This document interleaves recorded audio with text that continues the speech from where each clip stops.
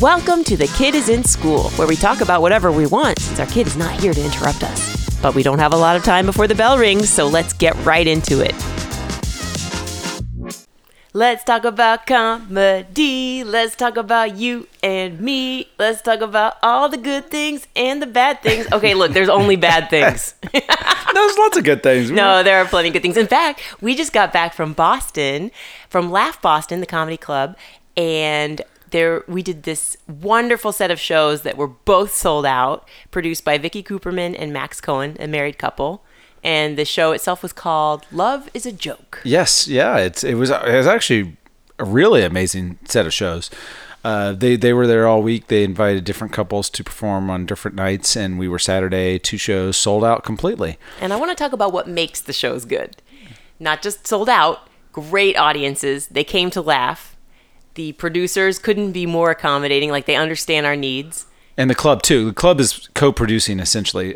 People, they don't have to know too much about the nuts and bolts, but a club books the comedians. Mm-hmm. They book different comedians or different acts, different shows every week. And so the club had booked Love is a Joke, the tour, for this week. And putting the comics together, the lineups and everything, was Vicky and Max. But the club itself is just really well run. Great staff, great owner. By the way, they might not want to know about the nuts and bolts, but I think they want to know about these nuts and bolts. And also, the accommodations were lovely. I think a lot of the audience has heard of the famed comedy condo. Sometimes a club will put you up in a separate space called the comedy condo, and then back in the 90s, condos were kind of known to be gross. I would venture to say that almost all of our audience has no idea what we're talking about. I would say they don't know about the comedy condo. I wanted them to feel like they knew what they were talking about, and then those who didn't would be like, well, at least I'm initiated. You know what I mean? So I don't want to tell them they don't know what they're talking about. I'm not telling them You treat them differently than I do. Well, because I just know and you know this too, we interact with a lot of people that are not in the comedy world. Mm-hmm. And what is common knowledge to comedians, I think sometimes they're like, oh, I had no idea. But I just explained it in my explanation. So you can just kind of go along with it. Try yes-anding me on this episode, if you will, instead of just interrupting and disagreeing. Because I know that when someone else says, hey, I think about trying stand-up sometime, you always go, don't do it. You're probably not any good. That's what you say in your head. And I always tell them out loud, definitely try it, because then they'll know how hard it is. You know what I mean? So we have a different approach, I guess, to the common man when it comes to comedy. Yeah, well, maybe. I think that... I like to include everybody, whether they're part of it or not. And you like to be like, no, you don't get it, so just stay in your lane. Well, I think that there's just the element of people don't know a lot of things. There's only so much room in our brains for knowledge. Mm-hmm. And so comedy... knowledge, we spend so much time in the world. We have filled our brains with comedy knowledge about everything from on stage to off stage and the business and everything in it. And those people out there, the audiences, they don't have any room in their brains for that. They're thinking about other things. They're thinking about world events. They're thinking about their Similarly, families. I don't know a thing about what it's like to be a doctor. And when my friend first became a doctor, he wrote on Facebook, had to pronounce my first patient today. And I said, congratulations, way to go. And everybody else was like, oh, I'm so sorry. And then he wrote underneath my comment, LOL, that means a person died. Yeah. And I was like, I knew that. Yeah, it's... Oh, yeah. Crap. I get... What did you think pronounce meant? Well... You can pronounce someone husband and wife. So when he said my first, I think I just was like, oh, you're first. Well, good for you. I didn't. If he had said I pronounced my first patient dead, then I would have said, oh, that's tough. LOL. LOL. Yeah. But way to go. Yes. So yeah, not everybody knows about comedy, but back to the accommodations. I just want to tell everybody that this hotel had a suite, an ambassador suite, that was bigger than our apartment. It truly was. I'm not really impressed by most stuff. I'm like, hey, I've seen that on TV. But in real life, I was like, wow. I think I said that when I walked in. Yeah, well, wow. I didn't understand the scope of it when we walked in because... That's true. It just kept on going. Yes. I've been put up in hotels by different comedy clubs over the years. And a lot of times... you'll walk in, and if it's one of those like Holiday Inn Expresses, there might be the kitchen type of place. Right, a suite has a kitchen. You're right, so they got kitchenette. the kitchenette, they've got a couch or something like that, and maybe a little desk. Well, we opened the door, and the first thing I saw was, oh, there's a couch in here. But you couldn't completely see because there's a half wall right when you open the door. So you don't see what most of it is. You just kind of see over to the left. Oh, there's a couch. We walked into that room, and it was enormous. And it's like a corner of the building. Right, so it's just windows on both sides. All over. Night sky twinkling. We're on the 15th floor. I'm Tony Stark over here. Yes.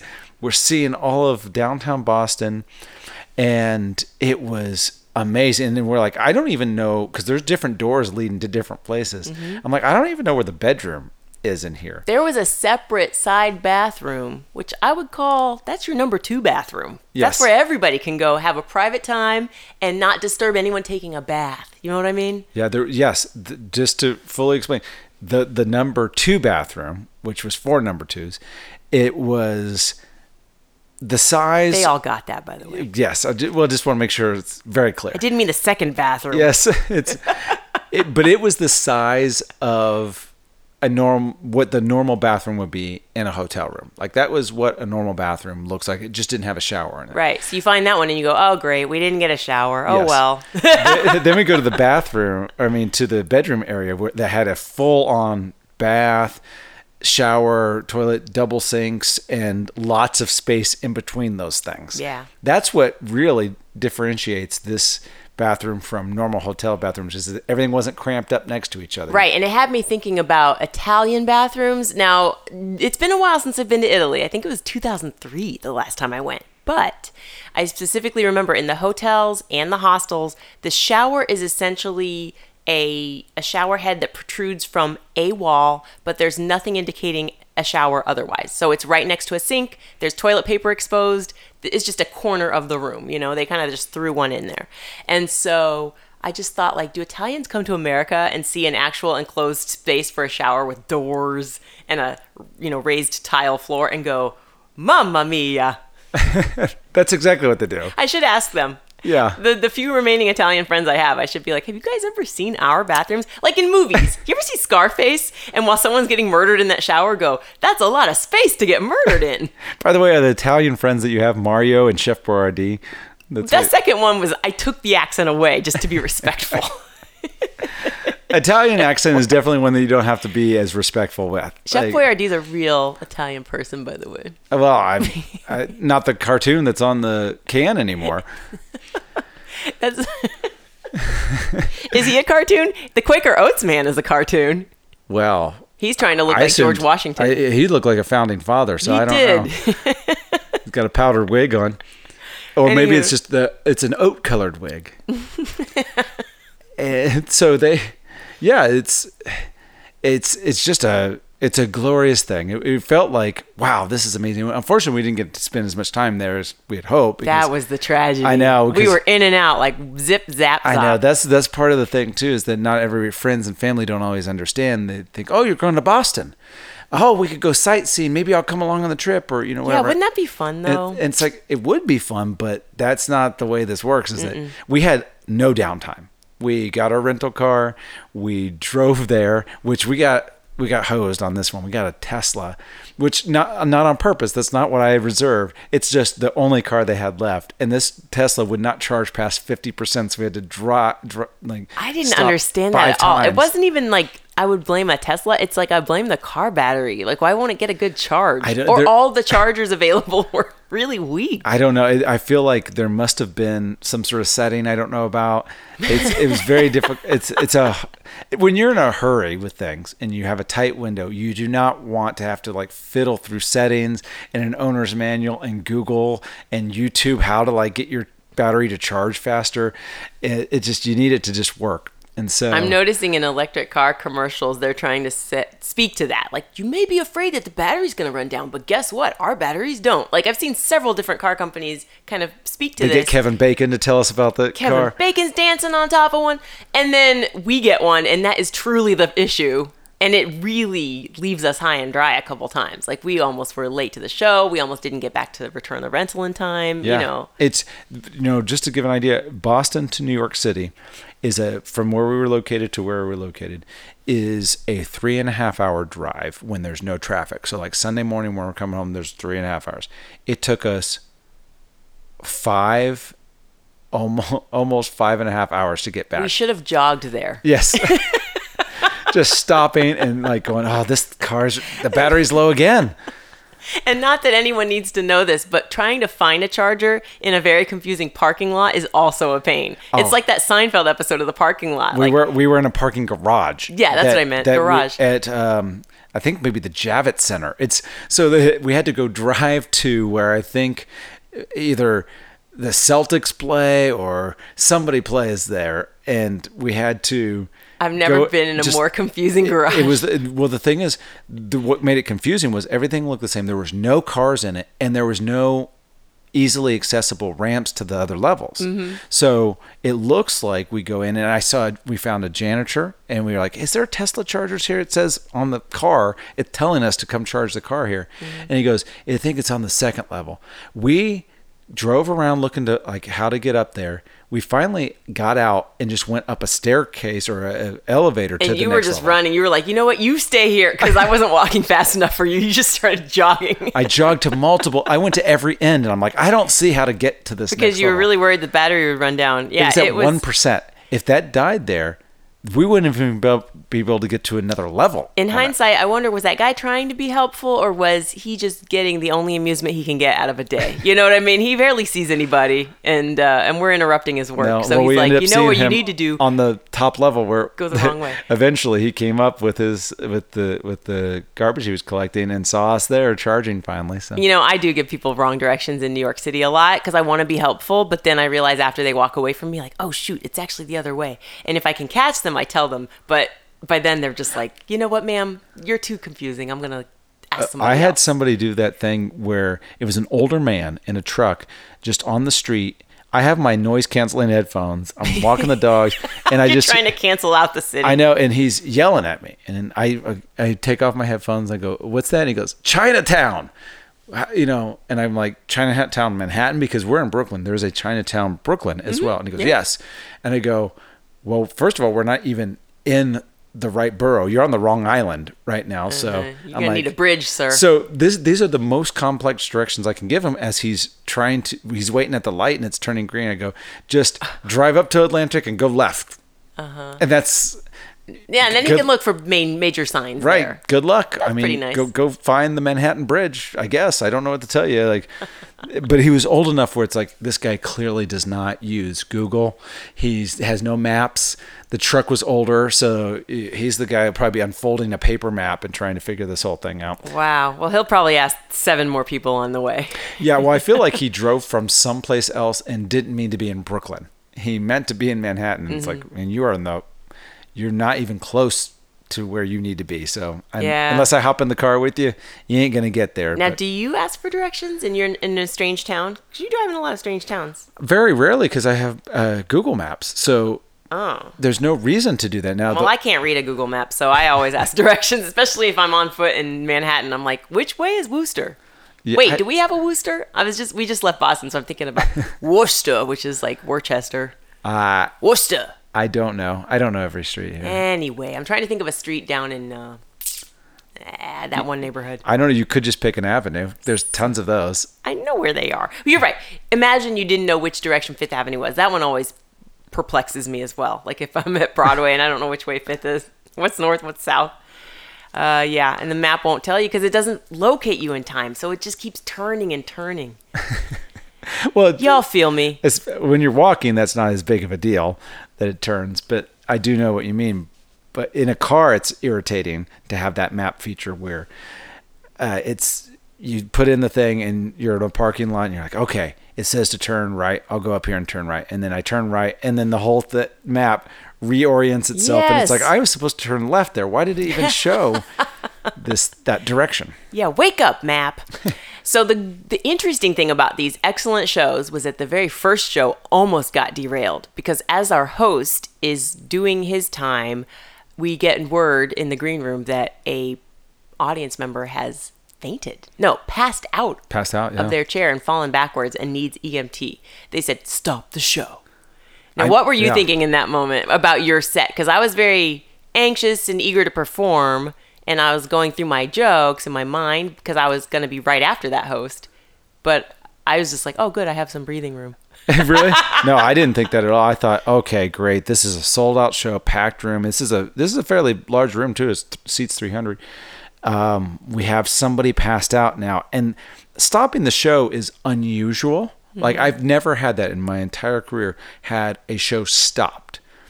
And so usually anytime there's been anything like somebody's a little too drunk or something like that, they just kind of grab the person and drag them out or whatever. I guess that's help them out. That's well, we're talking about, those type of bar room gigs where it's like, you just drag them out in the alley. They're belligerent. This is a nice club. This is a beautiful club. They try to do things right. So they shut down the show. Now, we didn't realize what was happening at first because Vicky had just gone to them and to turn up the spotlight just a little bit on Max, who was hosting.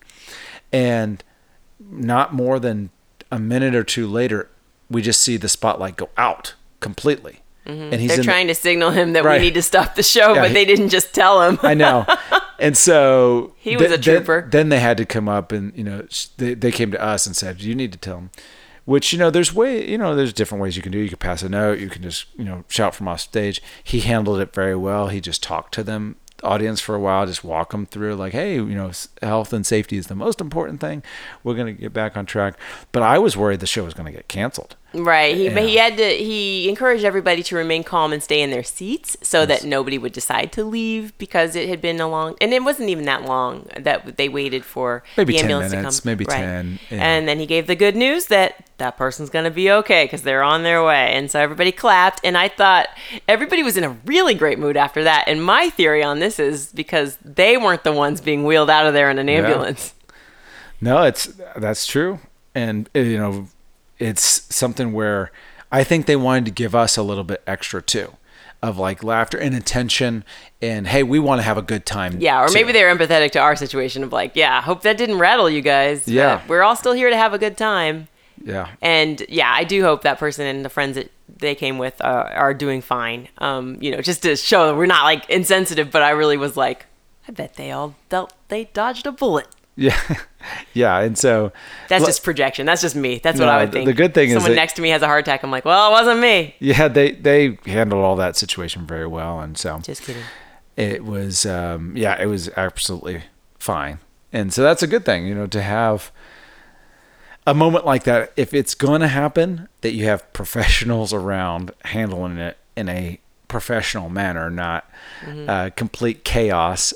I didn't think the show was going to get canceled. That's interesting that you were worried that it was going to get canceled, but I did start to get more uncomfortable as the comedians around me were like, what does this mean for us? What does this mean for the show? Then I thought, oh no, am I going to have to get worried about something? I'm really working on not getting worried about every little thing, but this is a legitimate thing to be concerned about. Yeah. And so, but everything worked out. Then the second show, which was also sold out, there was just a group of guys where immediately my radar went on for these guys because they were shouting out before the show had started when Max was hosting again.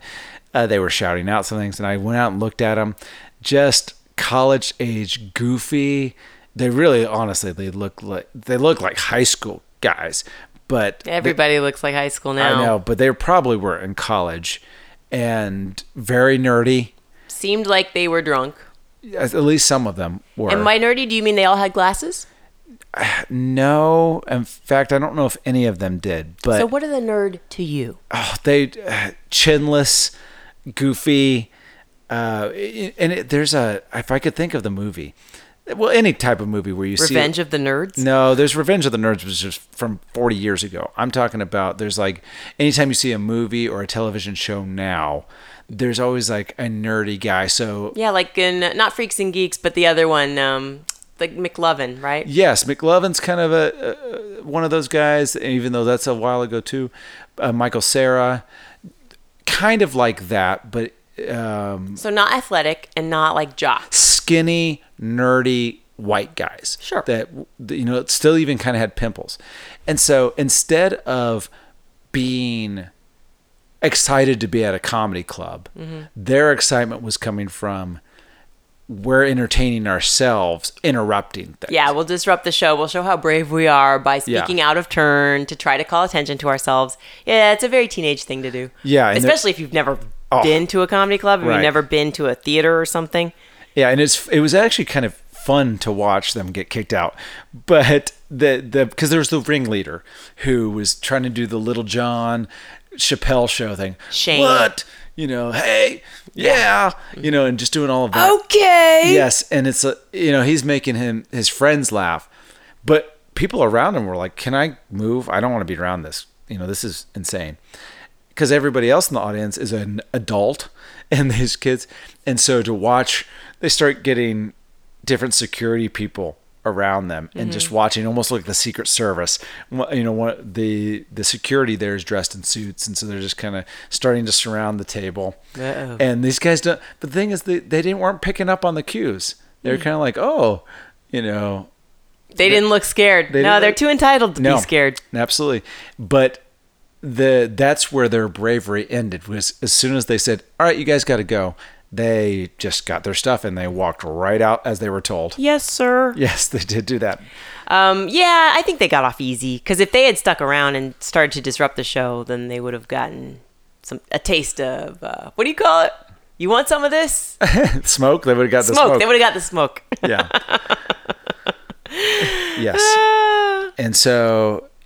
what I mean is, you don't want to get shut down. It's not necessarily embarrassing to get shut down by a comedian. It's more embarrassing when the comedian says something clever and then the audience agrees with the comedian. So then you feel a whole room turn on you, which is what a comedian kind of faces every time they perform. It's like, okay, now I have a whole room that could love me or hate me. But if you, who are having fun heckling, then get the whole room to disagree with you, it feels very scary and bad. Yeah. Oh, yeah, for sure. That would have happened at some point. Luckily, they were gone. They had been kicked out within the first 20 minutes of the show.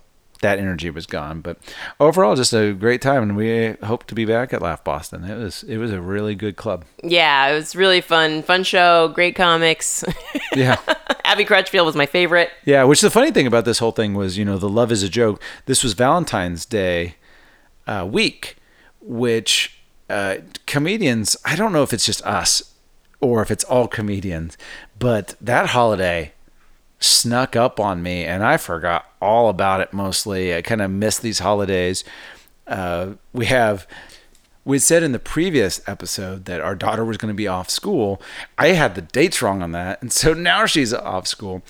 And I think that with comics, because of our schedule, maybe it's because of our schedule, maybe it's just us, but keeping track of when a weekend is and regular days, it's kind of good to have a child just to keep structure with that's in school. We're like, it's Monday, we've got to take her to school. Well, keeping track of days is one thing, but you're talking about not caring about holidays, because we as comedians are oriented around performing when other people are having a good time. So when people are off, that's usually when we can be paid more, for example, New Year's Eve, for a show. So typically throughout our relationship, if we're going to celebrate something, it's during the day, and sometimes it's not even on the day of the actual holiday.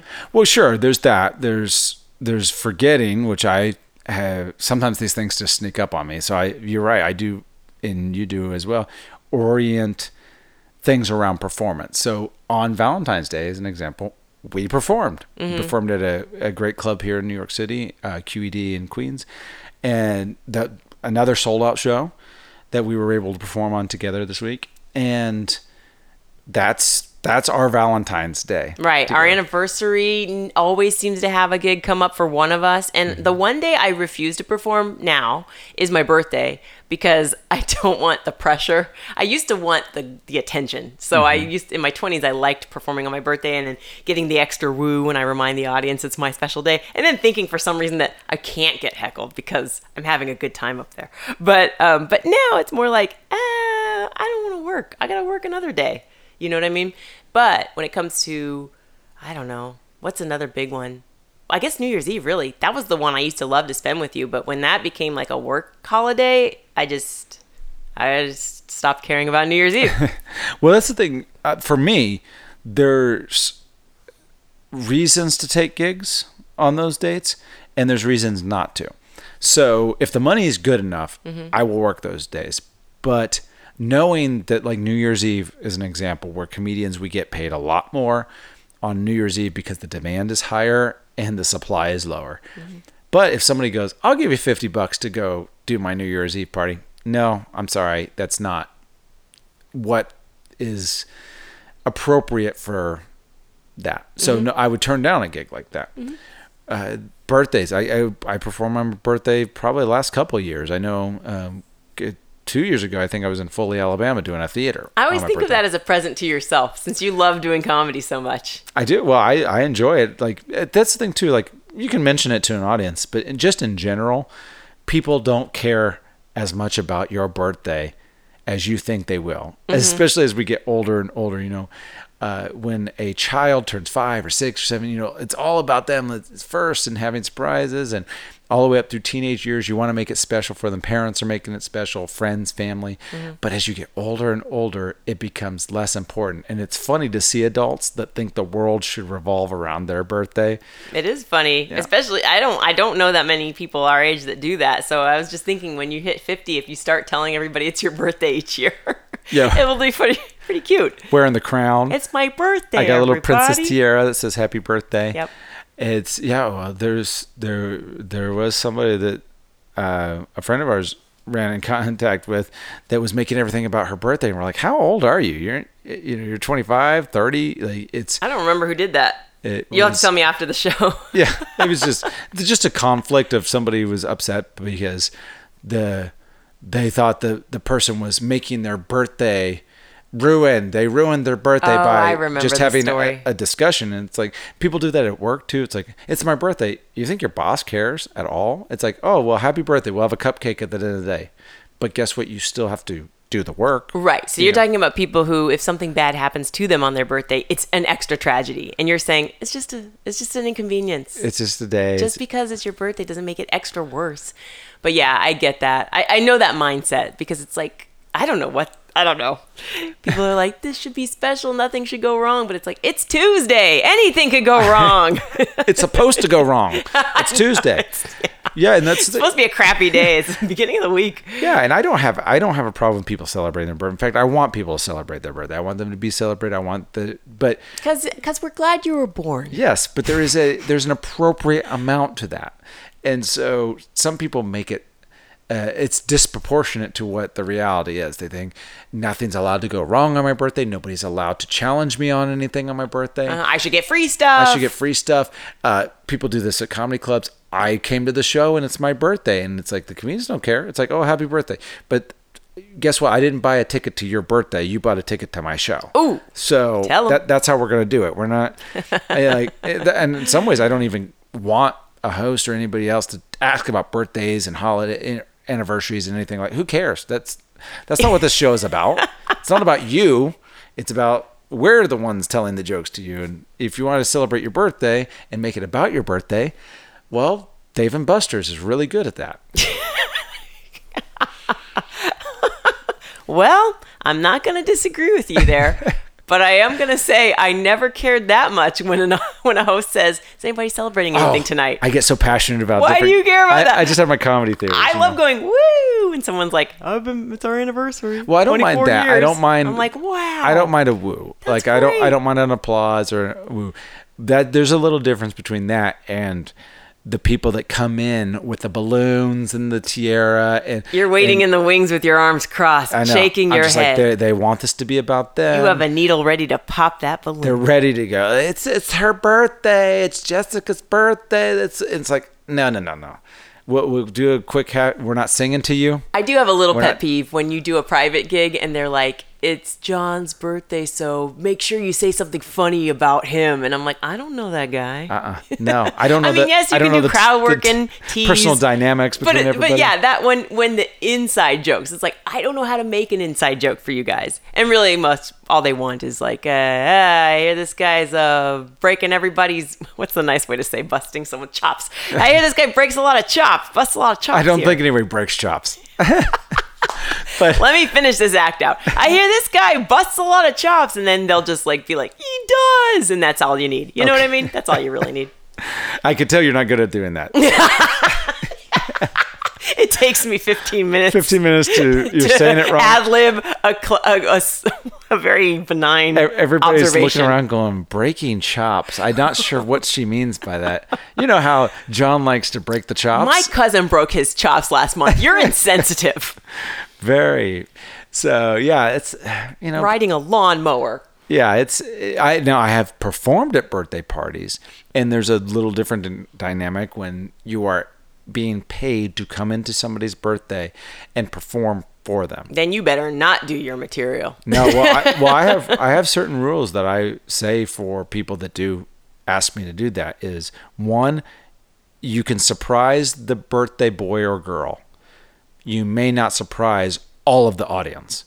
Right. Like I'm not coming into your birthday party to do 45 minutes, which I always say that's a little too long anyway. I usually say 30 minutes max is a good thing for a party because you can hold their attention, but they can also get back to the food and the drinks and all the stuff that they actually came That's for. the last thing you want is to be in the middle of telling jokes and someone tries to put a $1 bill in your belt.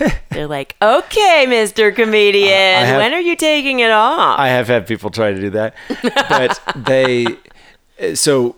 Have you really? Yes, I've had people. Well, they're joking around, but right. But you're like, I'm not a beefcake. I'm not your piece of meat. So that's one of the things. So, because what will happen is because everybody has the same idea. Everybody thinks they're so unique and they have the most unique ideas.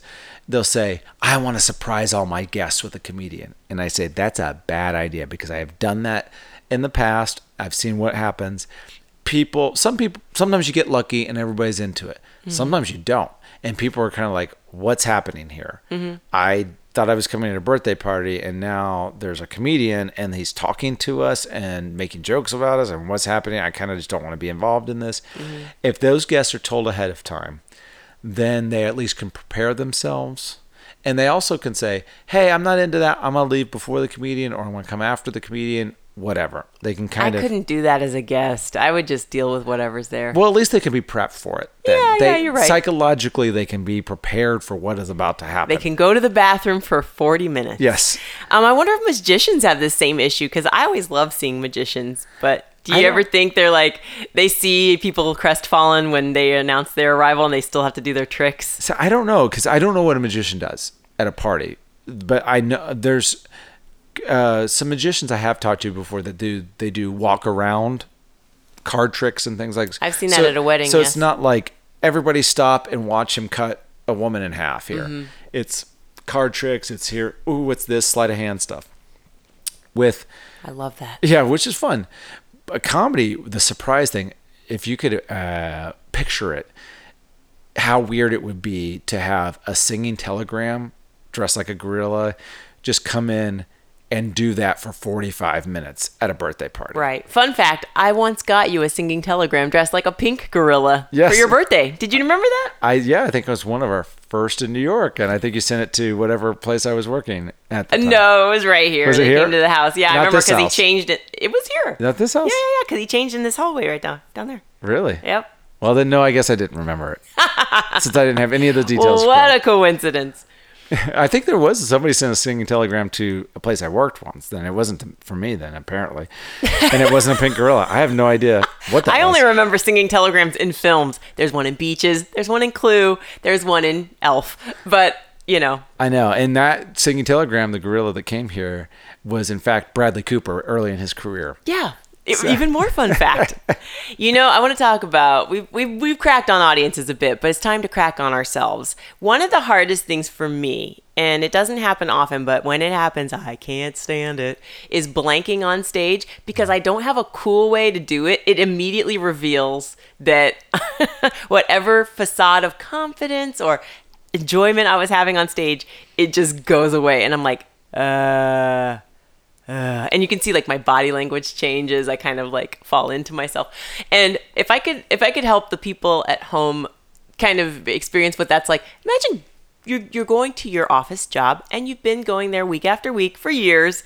And about 20 minutes in, you've had your coffee, you've answered your emails. You go, what else do I do here? And then you're just like, I got nothing. It's as if you've never done it before. Mm-hmm. How do you handle it when you blank? Is it less of a big deal for you because you're not like an anxious person like I am? Maybe.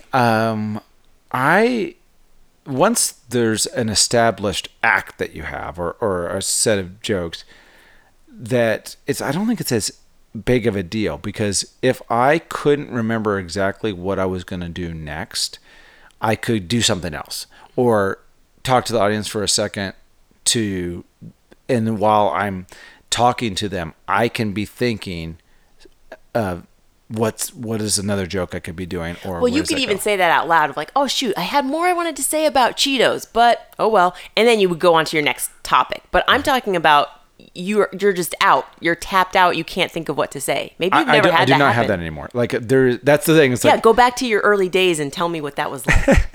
Well, it's been so long ago. It's kind of like when that singing telegram. It's like I don't have any of the details anymore to go back to. But that's what all of the work has been to do, to not blank like that, or to have fail safes if there is blanking. Because I do remember early on just going, I don't know what I was going to say, and you don't have any other skills to nothing fall to fall back on. Exactly. But that's what the whole development of a comedian is. So it feels bad in the moment, but honestly, it's not that big. It doesn't really amount to much in your comedy career. I'm out there with my junk in my hands, and I don't even have junk. Whose junk was that? Well, I remember before I even started comedy, I was reading I went to the library and took out everybody's comedy biography I could, and was reading, Judy Carter's Comedy Bible. So I heard the term flop sweat. And I have done public speaking up to that point and been in plays and been on TV even. So I couldn't relate. I was like, what is flop sweat? But once I started stand up and I had never had dry mouth before. I had never had like actual sweating on stage. I had never had the thing where you're blinded by the lights and you're like, I can't even see anything. And you have to talk about how you can't see anything. So I'm just talking about those early days where you're either out of material, you're out of jokes, or you forgot what you wanted to say. One of my earlier experiences, I was doing my very first 15-minute set, and I said, I forgot what I was supposed to say. Or I said, where was I? And then I looked at the ground and I stepped to the side and I go, oh, here it was. And then I picked up the jokes. It worked the first show. Then that happened. I blanked again on the second show, and that line didn't work. And I was just, I felt awful. Yeah, well, that's the thing. I actually know the gig that you're talking about. Mm-hmm. And it was at a comedy club, and it was kind of that first gig. You're getting paid to be doing 15 minutes or 20 minutes or whatever it was. And you didn't have the fallback on. You'd only been doing comedy less than a year, maybe 6 months, and they already had, were having you do this type of gig, which you weren't prepared for. Yeah, you just hadn't been doing it long enough to be prepared for that. And that's true of a lot of people out there, a lot of situations, is that sometimes that is the learning experience for you, that you gain the ability to go through it and go, oh boy, that wasn't fun, but I'm not dead. I survived it. And it's a learning experience along the journey of something. And people probably do that in their meetings. I don't know. People have meetings at normal jobs. Well, right? I know actors do it on stage. Like, they forget their lines. They're not off book. Yeah. And that's, when you're an actor, I assume that if you forget a line, somebody can kind of prompt you and go, oh, you normally think this, don't you, John? Or right. And they can help you along that way. Totally blanking can happen. But really, it's something that I know that I would probably just ad-lib my way through. I did do a Christmas party, not this past Christmas, the one before. It was a terrible gig, terrible audience, terrible office party. It was a small group that had been there for 4 hours before they had brought me up. They served Ritz instead of Triscuits. They basically all wanted to go home, and they just didn't understand why. And I went through an hour's worth of material in like 37 minutes, just blowing through it. That's awful. And at some point, and they weren't really, some people were into it and some people were not at all. And so that can happen too, where you just go through the material so fast because there's just no response and you're just trying to fill noise in the room. Yes, I hate that too. So yeah, and then at the end it's like, well, I could just do ad-libbing and crowd work for another 20 minutes, but why? You guys just want to go home. Why do that to any of us? Like, let's just all go home. I've already been paid. Let's just all go home. That's good that you already got paid, because sometimes you don't get paid until you do your full time, and if you don't do your full time, you worry about getting paid. You reminded me, when I had that issue of I'm running through my jokes too fast, I started doing 5 minutes of crowd work so that I could extend the rest of my set. And that actually, I forgot that I had that habit, and then I worked out of that habit because I actually built jokes that would last the whole set and paced myself and was present in the moment. But you're also taking me back to like our early days where it wasn't an open mic, it was a booked show, but it would be in like a coffee shop or something. Mm-hmm. And I would have my set list in front of you at the table. You'd be waiting for your turn and I'd be doing my jokes and I couldn't remember. And I was like, Luke, what do I say next? And you'd look at me and you wouldn't say a word. You'd just shake your head and go, smile at me. I don't know. That would make me so mad. I'm like, just look at the paper and tell me the joke. And you're like, nope. If you want a set list, take that up on stage with you. You don't leave it for somebody else to have to shout it out. Yeah, because you were flustered. You were like, I'm not going to know what joke you're supposed to be telling. I know after the fact you would explain to me, like, well, you weren't trying to punish me. You were just like, I'm sorry, I couldn't help you in that moment. But yeah, it's tough when you need a lifeline and you don't get one in stand-up. Yeah, and it's a tough one. So back to our very early point, stand-up is hard, don't do it. Everybody should try it. Thanks for joining us today. If you had a great time, let us know on social. Follow Kid is in School on Twitter and The Kid is in School on Instagram. Subscribe so you don't miss our next episode. Be sure to throw us one of those 5-star ratings and share with your friends. Oh, and do it quickly before the kid gets home.